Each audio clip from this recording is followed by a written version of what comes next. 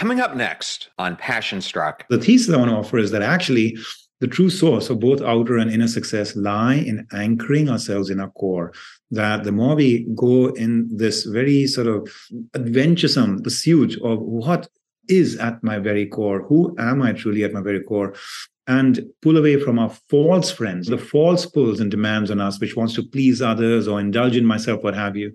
We go to the true source and the truth behind everything, our core.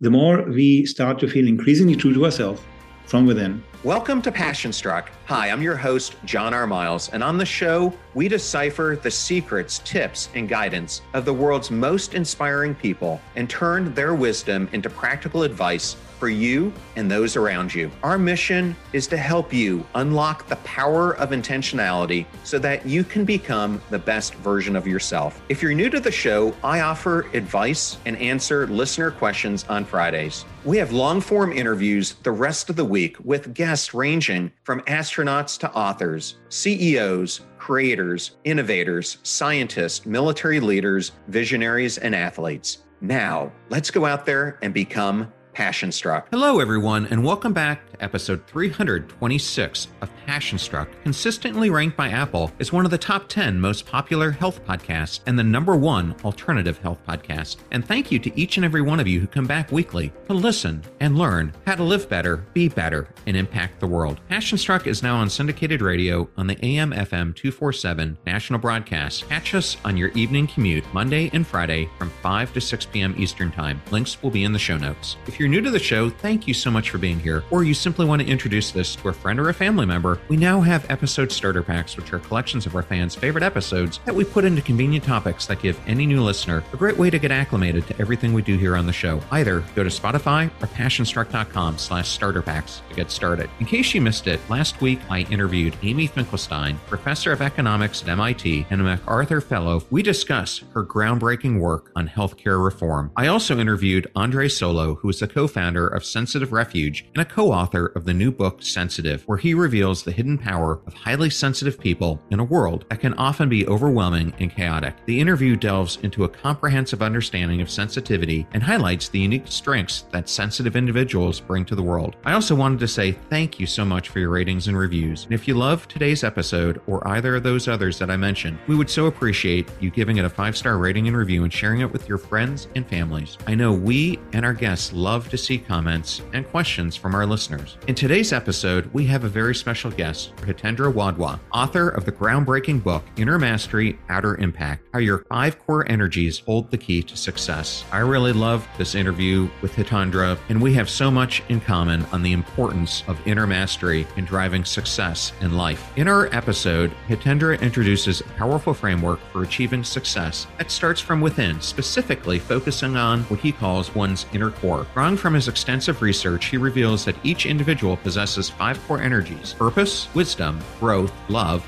and self-realization. Understanding and developing these inner energies has a profound impact on how we define and attain external success. With his immensely popular Personal Leadership and Success course at Columbia's Business School, Dr. Wadhwa has guided countless individuals towards creating the conditions for both inner and outer success, fostering a harmonious alignment between the two. He brings forth invaluable insights on authenticity, leadership, and unlocking human potential. In today's interview, you will gain invaluable knowledge on the significance of inner work and how to incorporate it into your daily routine, exploring the power of silence and solitude and finding answers to challenging questions, cultivating an abundance of self-love and acceptance, as well as key steps to achieve enlightenment and how to apply them to leadership. Hitendra is not only a professor at Columbia Business School, but also the founder of the Mentora Institute. With his extensive coaching experience with Fortune 100 C-suite executives and his role in teaching and transforming the lives of thousands of individuals worldwide, his insights are both practical and transformative. Join us on this enlightening journey as we delve into the depths of personal and leadership success. Get ready to tap into your inner core and unlock your true potential. Thank you for choosing Passion Struck and choosing me as your host and guide in your journey to creating an intentional life.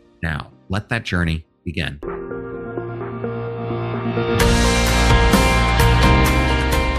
I am so excited today to have Dr. Hitendra Wadhwa on Passion Struck. Welcome, Hitendra. Thank you, John. It's great to be here with you and your listeners. Well, I have been lucky enough to travel to India many times. And I understand growing up in India, you spent a lot of your time partaking in what you call the sumptuous feast of spirit. And I wanted to ask, how did your family retreats and your father's spiritual bookshelf help you to create a routine at a young age of inner and outer routines?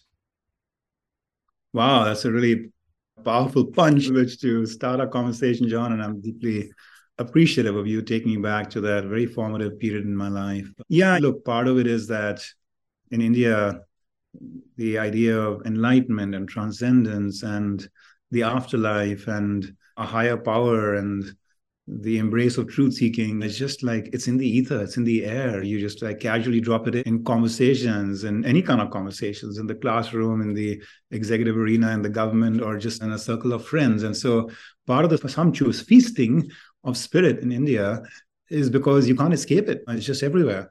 And what it does is just like engenders in perhaps people who are growing up there some kind of deep roots in an inner life, which they may or may not nurture and water month upon month and year upon year. But it's something very real as a dimension to the Indian psyche. So I feel grateful and blessed. That was a key part of just like growing up.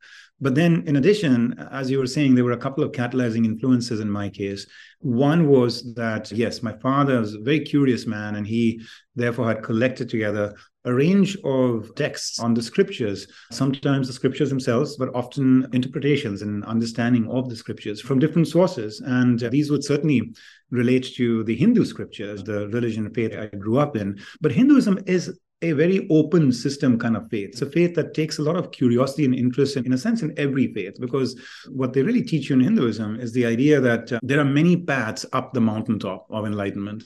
And while there might be one end that we're all trying to reach to, that each of us is on our own path, is on our own journey. And so therefore, when that faith ends up interfacing with or encountering anybody from a faith that they haven't yet had any familiarity with, what it engenders in them is not as much desire to necessarily defend our faith or argue that one is better than the other or try to convert the other party, but more to be curious, to be invested, to be interested, to extract the crown jewels of that faith in terms of what are some best practices here in terms of the way you practice devotion, the way you practice prayer, the principles on the basis of which you have as a community really developed your life and all of that. And sometimes, who are your prophets? Who are your saints? What are their stories? And wow, I'd like to embrace that in my world as well. So that was, in a sense, the Hindu attitude, like frame through which my father had fairly eclectic sort of books out there. And it really helped me just feed my own curiosity. I did dive into philosophy as well. I found it somewhat drier in nature. I found the deeper mystical kind of texts to be more experiential, more immersive, and something that was more fused between the individual and the universe. So that was one. And then the second, as you mentioned, were these retreats. And so when I was around 10 years old, my parents both got very deeply invested in starting to more formalize their own truth-seeking journey. And they got very drawn to the teachings of Yogananda, who came to the United States in 1920 at the age of 27 to be a pioneer in the growth of yoga and teachings of that tradition of yoga into the Western world. And as he came here and set up an organization, it actually made its way back to India as well. And so my parents started to dive into some of his teachings, and I got very drawn to them as well, and to the ashrams, the retreats and the monastics that he had cultivated over the years. I'm diving into them now in the 1970s of an organization that at that time was like 50 years old. But it became a very special escape for me. An escape from the humdrum and the distractions of modernity and the outer life to a place where I could really pull back and examine for myself what are my deepest stirrings and think the true meaning of life is and be meant to do and be in this life. So yes, I'm super grateful for those very early wanderings, both intellectually, but also just physically and spiritually, that my parents helped and the culture of India helped engender. Well, I always enjoyed all my visits there, and I was lucky enough to probably go to 8 or 9 different parts of the country. So I got to see a lot of it, and I was always struck by just how genuine and welcoming everyone always was towards me. I'm sure it was different because I was an executive and most of the people I was around were my service providers, but I still cherish the times that I got to spend over there. Wow. Yeah, no, I'm grateful and thankful that you share that, John. India can be a little bit of a conundrum for many. It is highly diverse, as a highly old culture, and can be in some ways highly chaotic as well to the naked eye. I like to sometimes describe my journey as I was blessed to grow up in a land, India, which is very beautiful on the inside and can be sometimes quite messy on the outside. And then I come to America at the age of 21 to do graduate school and beyond in my professional life as well, advanced. And I say, and then I come to this country, which is so very beautiful on the outside and can be sometimes a little bit messy on the inside. And so my goal in life has been really, how do you create a more whole humanity, a more whole civilization, a more whole world, where the inner and outer beauties are just very intricately combined and connected with each other. And one is like the source and inspiration for the other. Get ready to supercharge your hiring experience with Indeed, our fantastic partner. We at PassionStruck are all about seeking smarter, more efficient ways to do things, and Indeed perfectly aligns with this philosophy when it comes to hiring. It's more than just a job site, it's a comprehensive platform that revolutionizes the way you find the perfect candidates. With its powerful matching engine and over 350 million global monthly visitors, Indeed streamlines the hiring process, bringing top talent straight to you. No more sifting through endless unqualified resumes. Indeed does the heavy lifting just for you. And what I love about Indeed is its ability to centralize all your hiring activities, from scheduling interviews and screening applicants to messaging candidates. It's all in one place. During my career, I've hired thousands of employees, and I only wish I had Indeed's efficiency and speed back then. And here's a fact that absolutely blows my mind. 93% of employers, according to a recent survey, say Indeed delivers the best quality matches over other job sites. That's quality and speed hand in hand. And listeners of this show will get a $75 sponsored job credit to get your jobs more visibility at Indeed.com/PassionStruck. Just go to Indeed.com/PassionStruck right now and support our show by saying you heard about Indeed on this podcast. Indeed.com/PassionStruck. Terms and conditions apply.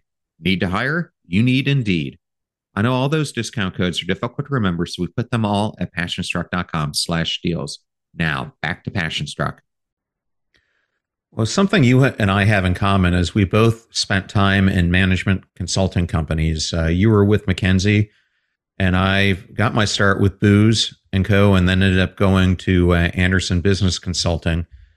How did that experience shape your understanding of leadership and success? Because for me, some of the core methodologies, as well as getting to work on a plethora of different company environments, has been instrumental, I think, to the foundation that propelled me to have success in my own career. Thank you for bringing that up. So first of all, I have to confess, and this is the first time I'm making a public confession of this, Booz rejected me after the first interview. I had such a intellectually stimulating first interview with Booz, but I obviously wasn't yet prepared to play the consulting game. But that rejection at that time taught me a big lesson. I doubled down on preparing myself even harder for consulting interviews. That was for a summer associate appointment. And so it took me a whole year before I was fully graduating and ready to do the fuller plunge into consulting interviews. I have this, in some ways, very fond relationship with Booz because I remember how much of an important lesson it taught me and how stimulated I was in those early days from my first interview, but pained I was as well in not being able to take it to the next level. So hats off to you for making it all the way through.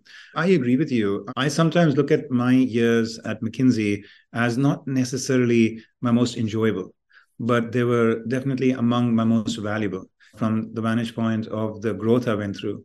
And I don't really at all blame the culture of McKinsey in any way for them not being the most enjoyable. I had a very confined and limiting set of attitudes in the early stages of my time at McKinsey that would make me assess and judge certain experiences through a lens that was confining. I would assume that you either were going to shine or you were going to fail.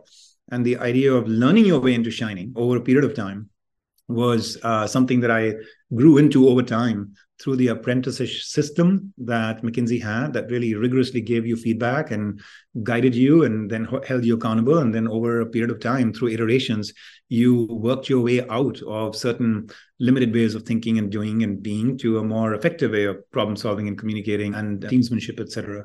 That mindset change into much more of a growth mindset that I can be and develop and evolve into anything I want to be in terms of my capacity to engage with senior executives in industry on their hardest strategic problems and come not with a whole lot of background in that industry or in that function, but learn my way into logically pulling apart issues, mathematically almost figuring out the right information to collect and argumentation to develop and insights to generate and over time, robust recommendations to build.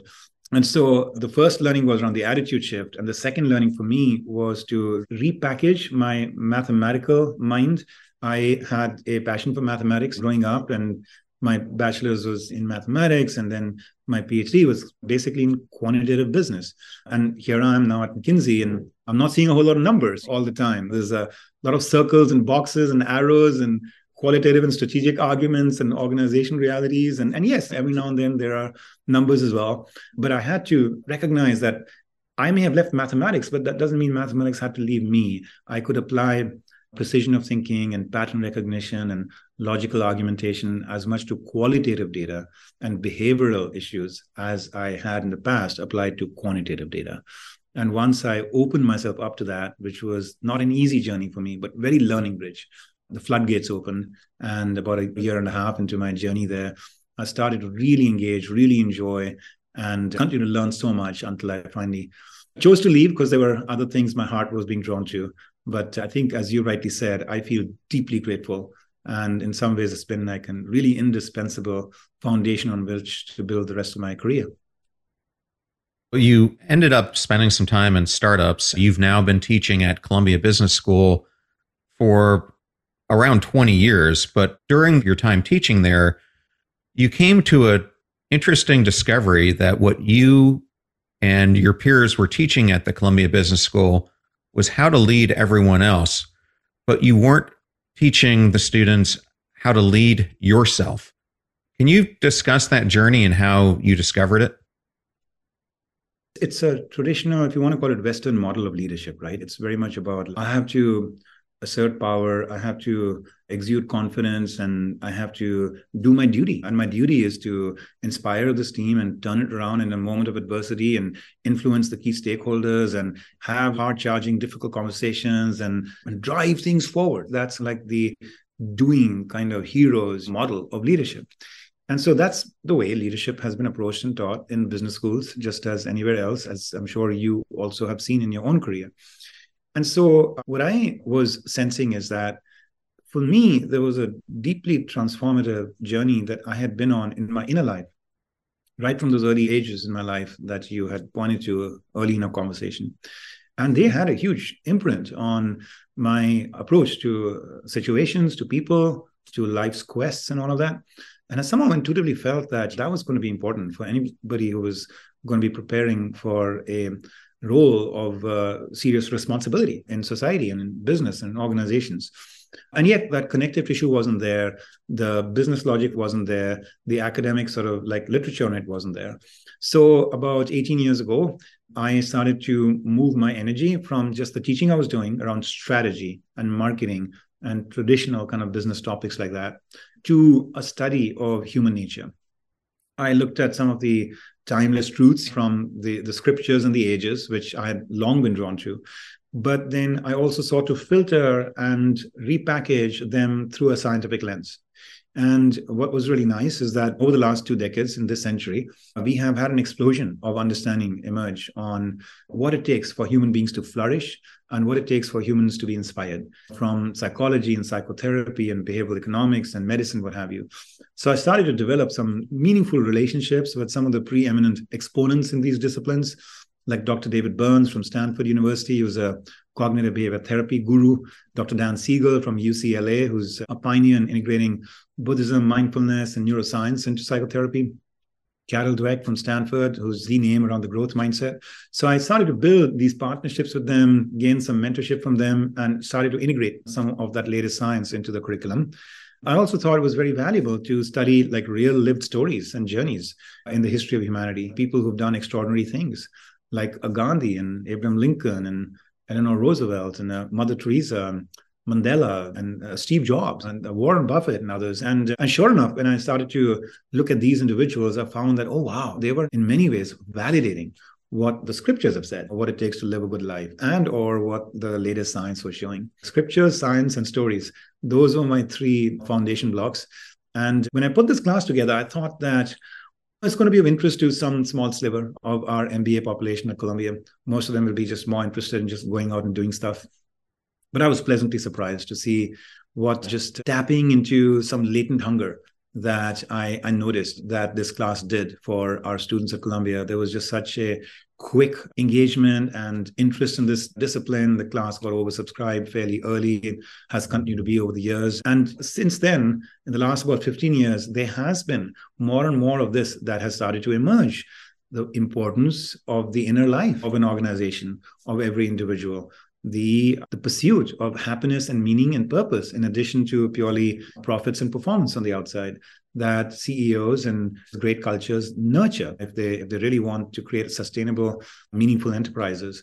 And so in some ways, it's not as like a mind-blowing kind of idea today, but I'm grateful that I've had the last 15 years to prepare myself for this moment, because it's taken me that much time. I put something out there initially, but I evolved it. And I learned so much from my audiences, the MBA students and executives and doctors and others that I've had the privilege of teaching over the years this material. And some of them will come back with their stories or push back at something and offer another idea or a thought. And so over the years, I've definitely come to a more and more maturing, complete, nuanced perspective on how it's not just about leading others. It's not just about leading yourself. It's ultimately a fusion of the two. It's a fusion of the two. And that fusion needs to be very organic. It's not simply, okay, I'm going to take classes around how to influence others and have difficult conversations, and then take classes in how to find my purpose and manage my emotions. No, there's got to be one single integrative like energy that you activate from within and that you project on the outside, and that then gets activated in the people around you. And that's what creates an organic, authentic, sustained, great team, a great culture, and perhaps even over time, a great nation. So it's been a very growth-rich journey for me. It's very evolutionary. I do feel at peace with the point I reached when I wrote this book and Inner Mastery, Outer Impact, and finally had the final draft done and put in the hands of the publisher. I remember walking up and telling my wife, I think I can die in peace. And the reason was because it was like a 15-year journey. And I do feel now that while there is going to be so much more to do in the years ahead, that I've achieved at least like one very concrete first step in my understanding of leadership from the inside out. I'm glad you brought the book up, Inner Mastery, Outer Impact, because I wanted to ask, what inspired you to write it now? It's very much that story I was sharing of the year upon year of evolution that's happened in this model. I had a few publishers reach out to me early on when they heard about and learned about the success of my class and what have you, and this novel new way of looking at leadership from a much deeper inside out, almost like spiritual lens. But I wasn't really ready. There were things in it intuitively I felt were still incomplete and all of that. I felt myself get increasingly ready about 3 years ago. But when I started to put pen on paper, I started to further shift into looking at the reader as my audience rather than the student in a classroom or the executive in a workshop. And I realized, look, this reader is not going to have a chance to ask clarifying questions or to push back at something because they've had a very different life experience from something I'm claiming. And so I better make sure that I write the book in a way that anticipates all of the confusion or hunger for more clarity on this or that may come up from the reader.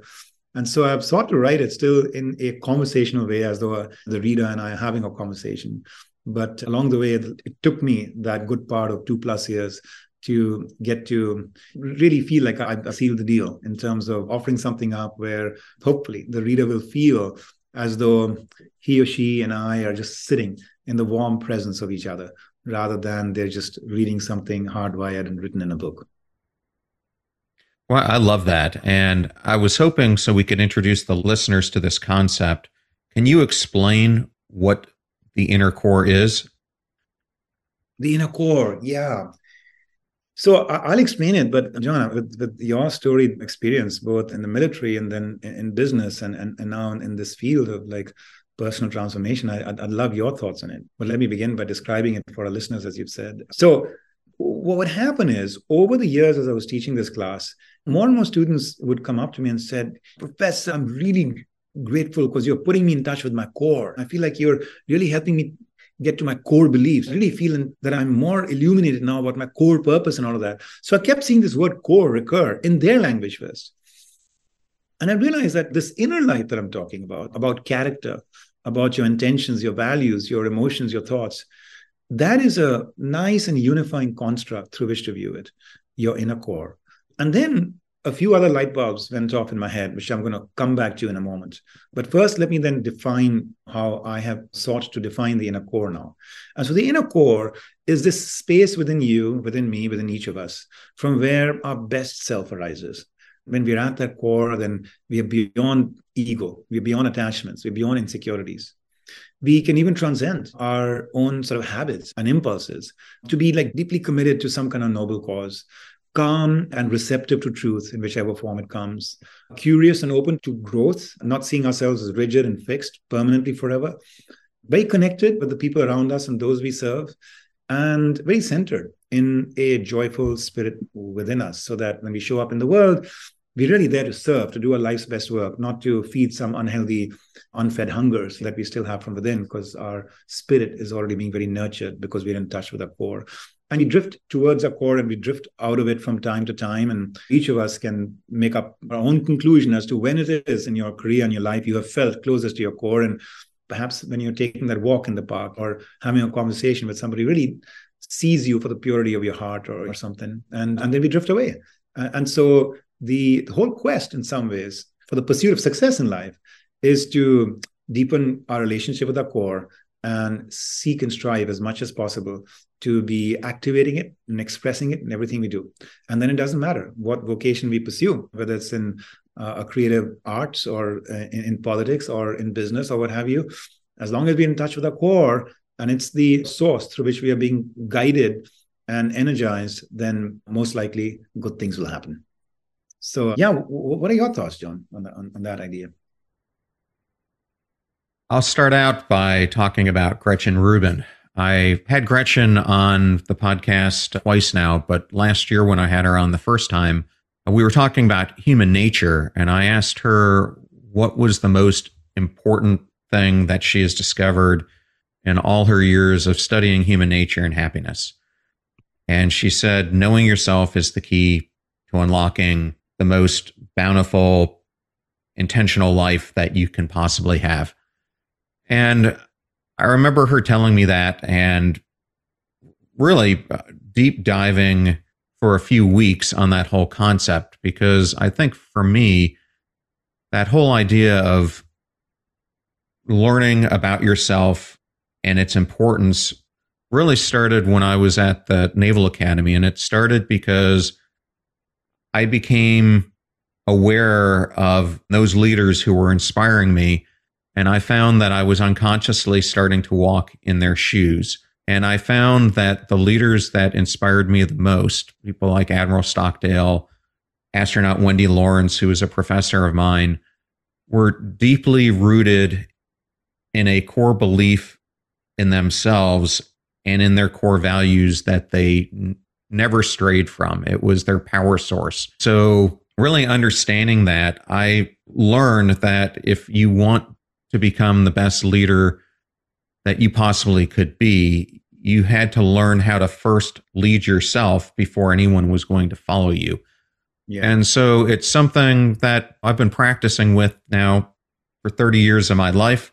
Sometimes, as you said, I have done it better than others. And I think it's a continual journey because we evolve. And as you and I talked about before you came on the show, I have had to reinvent myself so many times during my career. I think that those younger generations who are listening to us today are going to have to do it even more than I probably did, because I think this digital future we're walking into is going to force us to evolve in ways that we can't even comprehend right now. It's already happening around us. And ultimately, what I learned was that we as humans are the ultimate learning device. But it all starts with having confidence in yourself that you can take those steps to go where you want in life. So that's how I would answer your question. But I think this inner core is extremely important. And I wanted to just read something, if I could, from your book. And you write, It may seem that inner and outer success are doomed to be in conflict, that we must choose between them. The more we focus on getting other people's approval and pursuing success based on their rules, the less we feel true to ourselves. The more we pursue our own agenda and freely express ourselves, the less open we are to striking compromises to gain other people's support, and the less worldly success we enjoy. And you brought up one of the people that you mentioned earlier, which is Warren Buffett, who put it this way: the big question about how people behave is whether they've got an inner scorecard or an outer scorecard. I believe the two can work hand in hand with each other. I think you do as well. What is the key to getting those to function in an intertwined way? Yeah. And Warren Buffett is a great example of that, right? Warren Buffett is a great example of that. Like, here is a person who has resolved that conflict between the inner and the outer. He's been deeply authentic in his choices. For example, after graduating from Columbia Business School, he wanted to work in finance. He did not choose to stay in the capital of finance, New York City, but instead goes over to Omaha, Nebraska, just because that's where he had lived and he wished to continue to operate out of there. He's always dressed in very humble attire and driven very humble cars and stayed in a very humble home and all of that. So all of those usual trappings that communicate to the world that, look, I'm taking me seriously, I'm super financially successful, just hasn't mattered to him. And so many more ways in which he's exuded an aura of authenticity in everything he's done. The pursuit of inner success has been so important to him. And yet he has done a lot of remarkable accomplishments on the outside. And so, yes, the journey that we make in the book is to actually make us aware that the only reason there is ever a disharmony, a conflict between your outer hungers and your inner hungers is if you make the wrong assumptions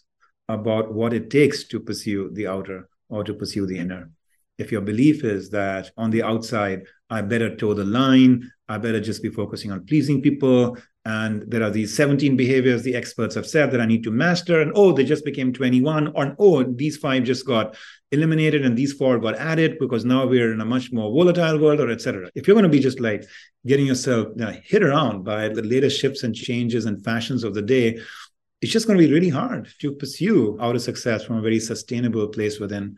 And similarly, on the inside, if your assumption is that I am authentic, I'm true to myself, and I can just indulge in every impulse, every desire, every addiction, every emotion, every thought and belief that I have, and that's my true self in the moment, well, then you may end up just painfully so in situations where today we see much of the world struggling with their mental health and with drug addiction and what have you. I mean, clearly, as the world has gotten more free in our Western society, hasn't necessarily gotten to be happier in any way. The thesis I want to offer is the true source of both outer and inner success lie in anchoring ourselves in our core. The more we go in this very adventuresome pursuit of what is at my very core, who am I truly at my very core, and pull away from our false friends, the false pulls and demands on us, which wants to please others or indulge in myself, what have you, the true source and the truth behind everything, our core, the more we start to feel increasingly true to ourselves from within, but also somehow we show up in the world with more poise, with more grace, with more what I call inner charisma. And somehow that just draws the right people into our orbit. People are inspired by us. They want to hang out more with us. They trust us more. They see a certain integrity to what we're thinking and what we're saying and what we're doing and what we're feeling. And therefore, it creates the conditions where you don't have to chase outer success. It comes knocking on your own door. Well, I love that. And you have coached dozens of Fortune 500 C-suite executives. You've taught over 10,000 students about personal leadership, and you and other folks that are part of your Mentora Institute have also researched 1,000 exemplary leadership moments.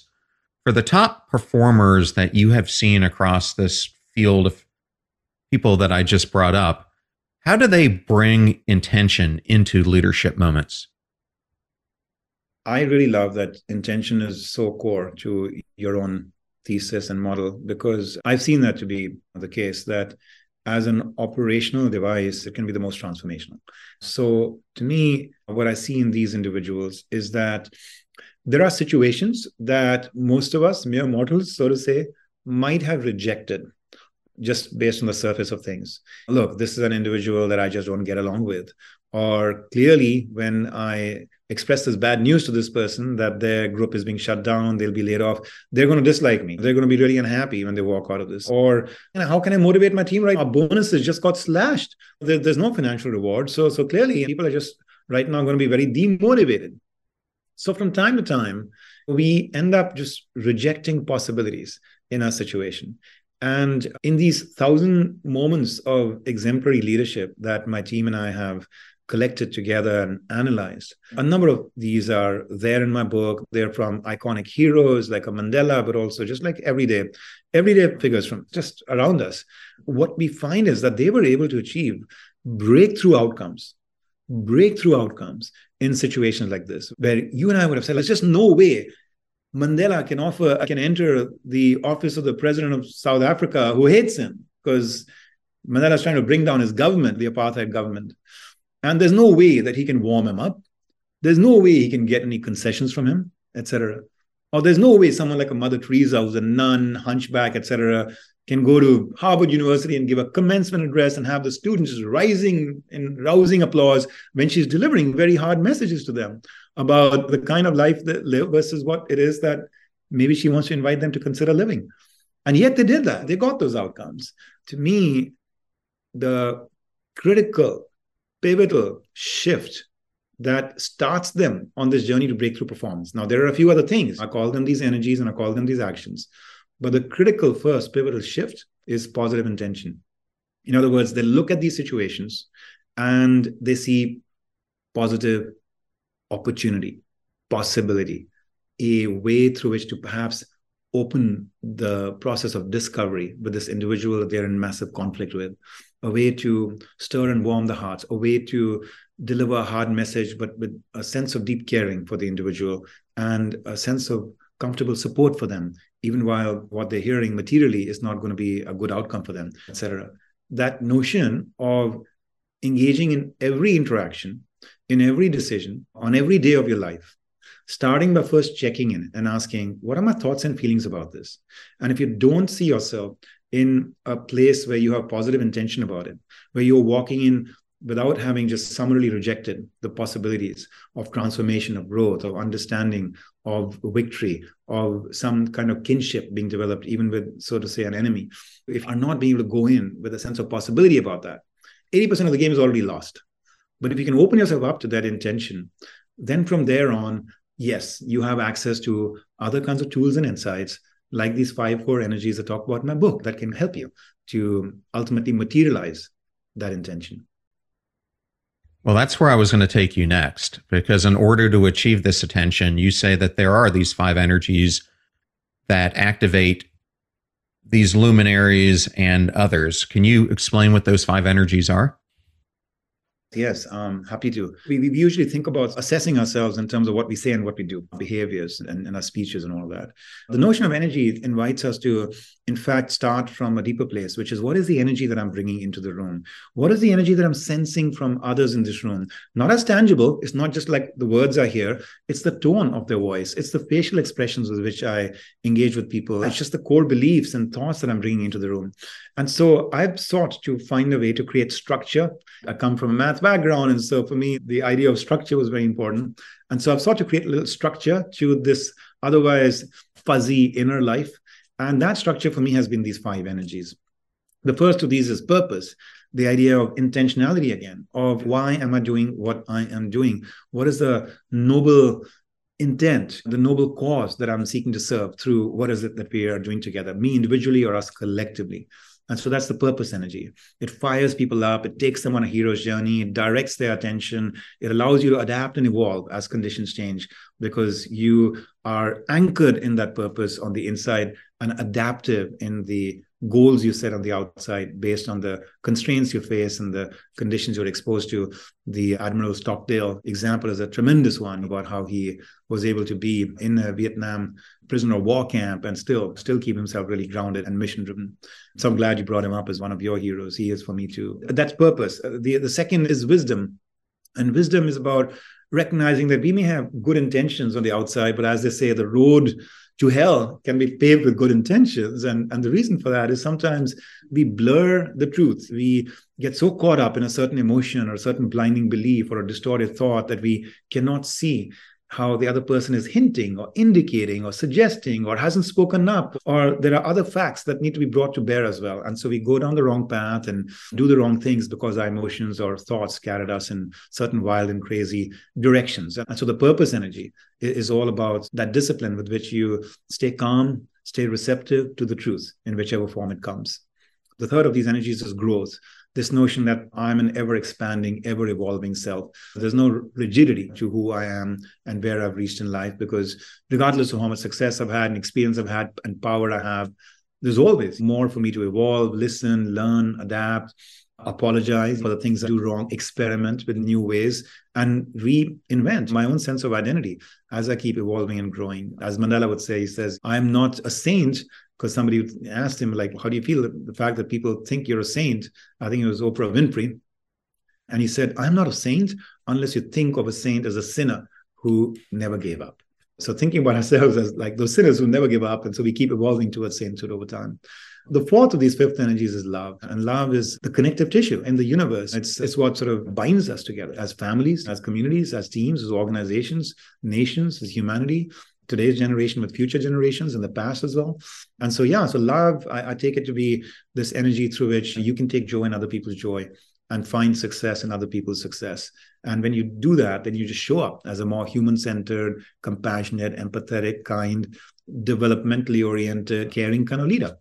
So that's love. And then the last of these is self-realization. And self-realization is in some ways like the catalyst for a lot of my kind of spiritual investigations over the years from that early age. And the invitation in self-realization is to find a more direct pathway through which to tap into your core, to get to your core. And what can for you be the intentional, conscious, most shortcut pathway towards your core? People are finding today in science that some of these contemplative practices from across the world, great faiths, whether it's deep devotional prayer or chanting, or affirmations, or a mindfulness and meditation, that any or all of these are ways through which people report back a very conscious, like, elevation of their state of engagement with their spirit and their state of harmony with themselves from the inside. And so self-realization is any or all of those practices that you carve out some time for yourself in the day, so that when you activate that energy of self-realization, you just feel there's a castle around your heart, and nothing that is happening in the material world outside can ever impact it, because it's always pure and it's always present for you. Well, I love that. And thank you for going through those 5, Hitendra. And so many of the things that you're talking about coincide with my own vision of what it means to have that inner self that's driving your decisions, similar to many of the things that I wrote about in my upcoming book, which comes out in February. And one of the things I think we both agree on is whether you use your 5 energies or my methodology, etc., the most important thing that you need to have is action, because I believe it's simple actions that activate these energies, especially interaction, that end up becoming the building blocks of all the behavioral change that we want in our lives. And I think that's something that you agree with as well. Is that the main subject of your book, these actions? My book is to try to teach people how to create an intentional life, but I teach kind of 6 mindset shifts, 6 behavioral shifts that the luminaries similar to you that I studied go through. But I underpin the whole book in the third portion that none of it begins or ends unless you're taking continuous action. And I think that is something that I learned at an early age. People who are close to me who see me fail and see me have setbacks are like, how do you recover? How do you just keep going? And I've come to the realization that you're going to face those things. In fact, they're the most important things that happen to you. But if you sit there and dwell on them, what good is that going to be? So I choose to learn from them, and then I take actions from those learnings to propel where I want to go further in life, and to use those, as I was saying, the building blocks of things that I need to change in myself to get me to where I want to go in life.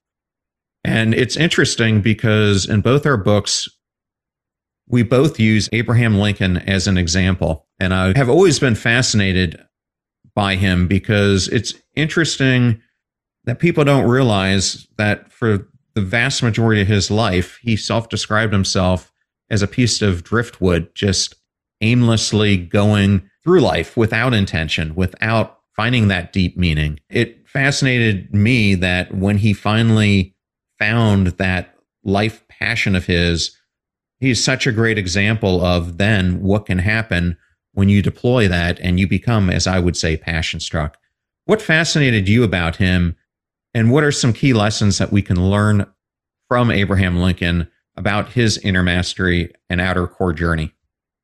Yeah, no, thank you for sharing. Your book sounds fascinating, and kudos for putting together this structure to really help, because the truth is out there. It's today instantly accessible. You've got Google, and now you're getting Chat GPT and what have you. And while there's a lot of confusing, muddled stuff out there, there's a lot of good stuff too. But I find that one of the greatest challenges of our time is just how to organize it and how to make it practical for people. And so obviously that's what you're doing so well. So that's great. Yeah, you're right. You pointed to one of my deep loves, Abraham Lincoln, and I'm so glad that he has the same resonance with you as well. For me, like you said, the idea of this young boy who in many ways had some very humbling initial experiences in life and seemed to be drifting, right?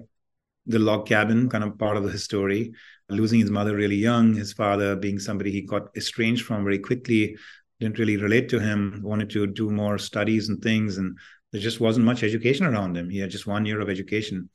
To go from there all the way to being a pioneering tree maker and change maker, but not just that, to do it from a place of deep attunement with his conscience, with his inner voice, and over time, a deep sense of surrender to whatever it is that some kind of master scriptwriter for the theater of the universe was wanting to manifest, and having the clarity of mind to know when to push forward, when to pull back, when to pivot in a new direction, and when to pause.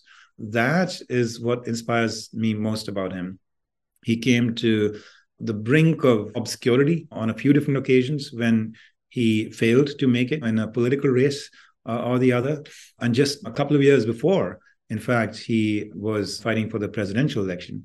He had lost the senatorial race. And there he was to Stephen Douglas, recounting the time when Stephen Douglas and he used to know each other just in their youthful years in Illinois. And they would sit in the store owned by a friend of theirs and you talk about local politics and things. And then he was saying, look where Stephen Douglas's career has catapulted him. He's this very eminent, nationally known senator. And look where it's taken me, because I'm like this nobody sitting here in Illinois. And that was about 2 years before circumstances and his own deep discipline preparation for the moment catapulted him into the national limelight. And he's now fighting for the Republican primaries. He's won the Republican primaries. He's fighting now with Stephen Douglas. On the other side, defeats him. Here he is in the White House. And now Stephen Douglas, who out of the kindness of his heart, actually was holding his hat when he had his inauguration oath taking and speech making for the first time he entered the White House. And then actually, Stephen tried to cooperate and support him in what he was trying to do to keep the country united. And after having done what he could, he actually passed away a year from then. And so think back 3 years ago, Stephen's star was shining so brightly, and Lincoln was just wondering what happened to his life. And yet he just kept going and growing. And 3 years later, this is the outcome that happened. And yet that was still in the early stages of the Civil War.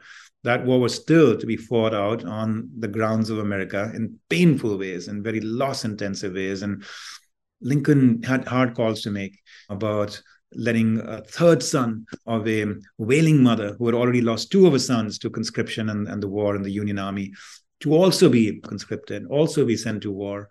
But he was looking out for future generations. He was looking out for you and me and for the preservation of the Union and ultimately the dissolution of this very horrible institution of slavery. So what I see in him is a tremendous humility, tremendous sense of surrender, a tremendous persistence, but also that attunement to knowing when to pause, pivot, push, and pull. And ultimately, my most favorite story of his is how there came a day when he and his wife were the first lady, were going to go out into Washington, D.C. for a social event. And the White House security guard at that time there mentions the story. Later on, he said, every time they used to go, they would say to me, good night. But this one time, they were going out and they said goodbye. And I was confused. Why are they saying goodbye to me? Lincoln, why is the president saying goodbye to me? He would say good night often.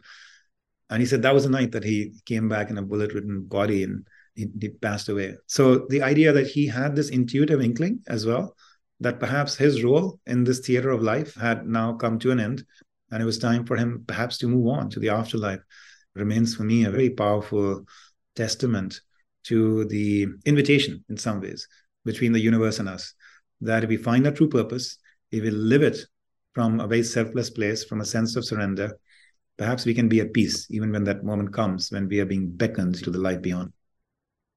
Well, Hitendra, I love that explanation. And I wanted to ask you a follow-up to that. What is it that you have found gets in the way of us achieving both inner core and outer mastery? And how can we dissolve the boundaries between each? Yeah.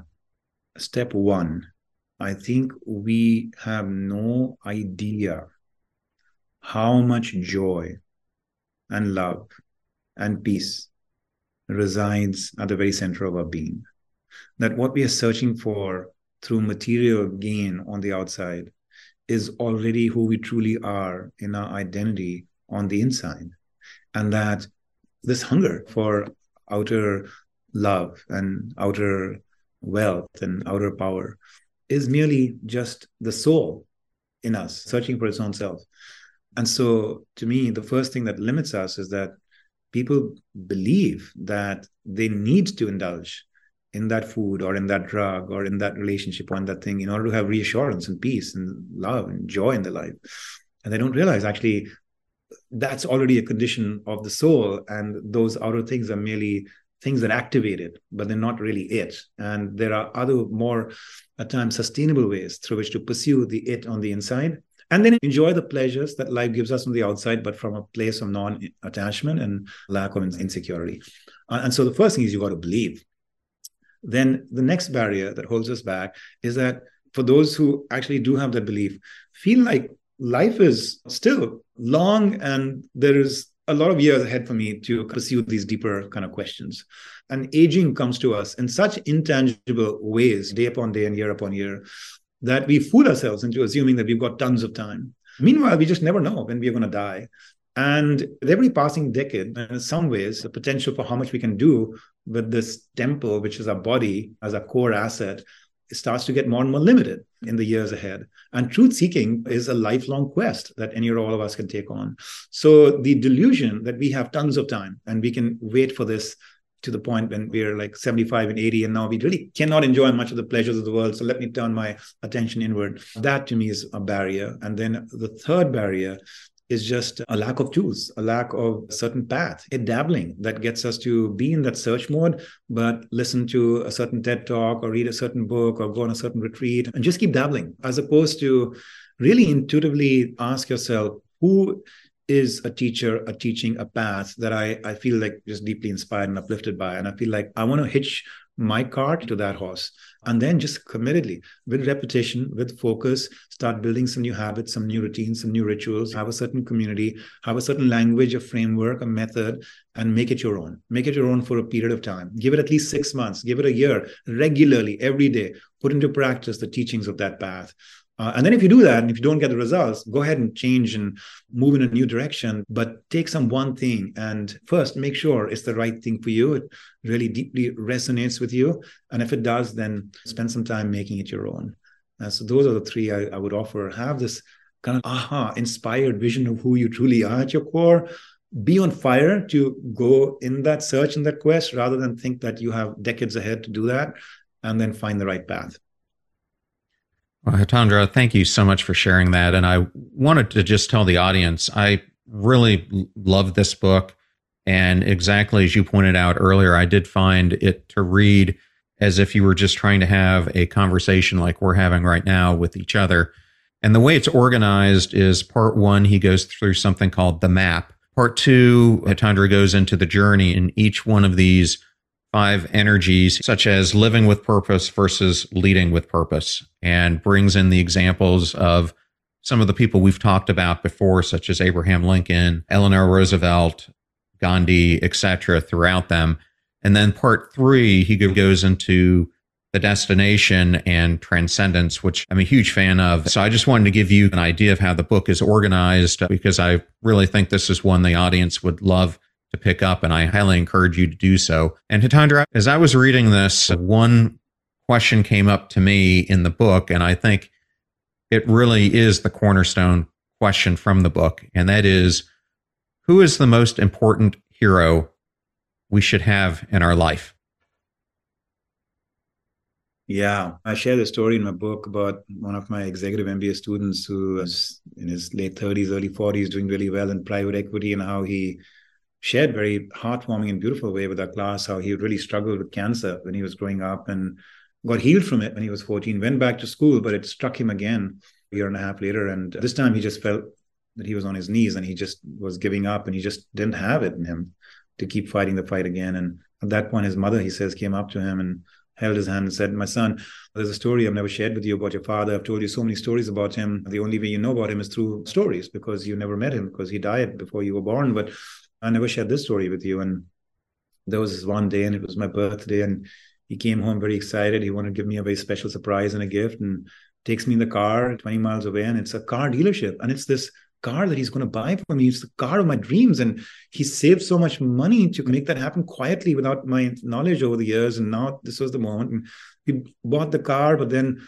instead of driving in 2 separate cars, we just wanted to drive together in our car, old car. And so we tethered the new car bumper to bumper behind with the chain. And as we were driving, he ended up pausing and stopping the car because the chain was getting a little loose. And as he got out to correct the chain, bang, this truck hit the back of the new car, and he got crushed between the 2 cars, and he died right there on the spot. And so the mother is telling this student of mine, as he's a teenager trying to recover from his cancer, and she's saying that in that moment, she said, "I just lost all meaning for life. I lost all motivation for life." And I was on an impulse just going to open the passenger side door and just walk into the highway myself and invite life to take me also out, just as it had taken my darling husband out. And she said, "But in that moment, I felt this kick in my womb.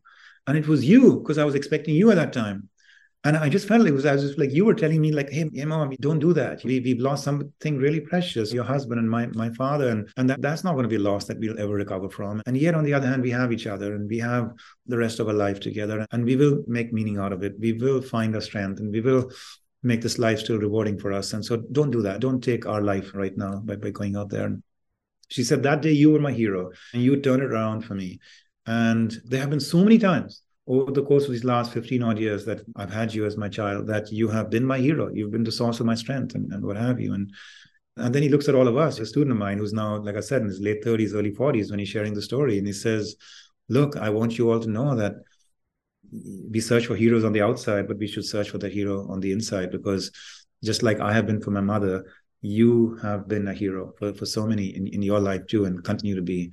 And he says, "I got so aroused by that when my mother said that, I started to fight the cancer again. And sure enough, a year later, I was finally back in school again. And I never looked back since. Cancer has never come back to me. And here I am living a healthy and very blessed life thus far, and all of that." And so this message from him, what look for the hero within, I think is what I took away from that story, this idea that we all search for heroes. We want heroes. We share hero stories. We watch movies with heroes, because when we engage with those stories and those heroes, we walk in their shoes. Their story becomes our story, because it's inherent in this hunger is then each of our lives wanting to be a hero. And we should be, rightfully so, because each of us has that capacity and the potential and invitation from life. And so, yeah, I think to me, the most important hero in my life, as I know it must be, John, for you in your journey, and that for all of us should be, is the hero lying in waiting within, waiting to be stirred, waiting to be taken in some kind of way by you on an invitation to go on some beautiful journey in our lives. Well, I love that story, and I love that we ended on it. Hitendra, if the audience would like to know more about you, where is this the best place for them to go to do so?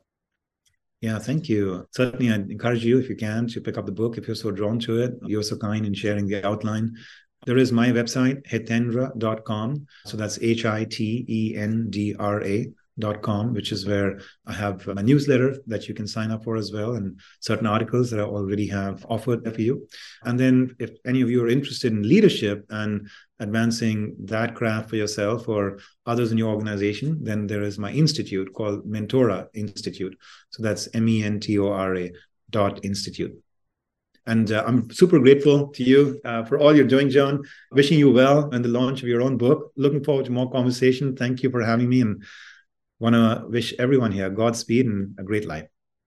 Well, Hitendra, it was certainly an honor to have you here, and congratulations on this wonderful book. I'm so glad it's being introduced to the world. Thank you again for joining us here today. Yeah, very grateful. I thoroughly enjoyed that interview with Dr. Hitendra Wadhwa, and I wanted to thank Hitendra, Brooke Craven, and Hachette Books for giving us the honor of having him appear on the show. Links to all things Hitendra will be in the show notes at passionstruck.com. Please use our website links if you purchase any of the books from the guests that we feature here on the show. All proceeds go to supporting the show. Advertiser deals and discount codes are in the show notes, and they're also in one convenient place at passionstruck.com/deals. You can find this also on YouTube at John R. Miles and Passion Struck Clips, our Clips channel. As I mentioned at the beginning, we are also on the AM/FM 247 national broadcast. Tune in during your evening commute, Monday and Friday from 5 to 6 p.m. Eastern Time. And I also wanted to tell you that I have a book coming out in February. Links will be in the show notes, and you can pre-order it now. You can find me on LinkedIn, where I post a weekly newsletter, or you can find me at John R. Miles on all the other social channels, where I provide daily doses of inspiration, meaning, hope, and connection. You're about to hear a preview of the Passion Struck podcast I did with Cynthia Thurlow. In her groundbreaking book, Intermittent Fasting Transformation, Cynthia unveils a game-changing approach to intermittent fasting that is specifically designed for women, but can also be used by male listeners. I think a lot of the confusion surrounding intermittent fasting is really just semantics. Some people think it means starvation. Others think that it represents this disordered pattern of eating. And I like to remind people that it's just eating less often. That's really as simple as it is.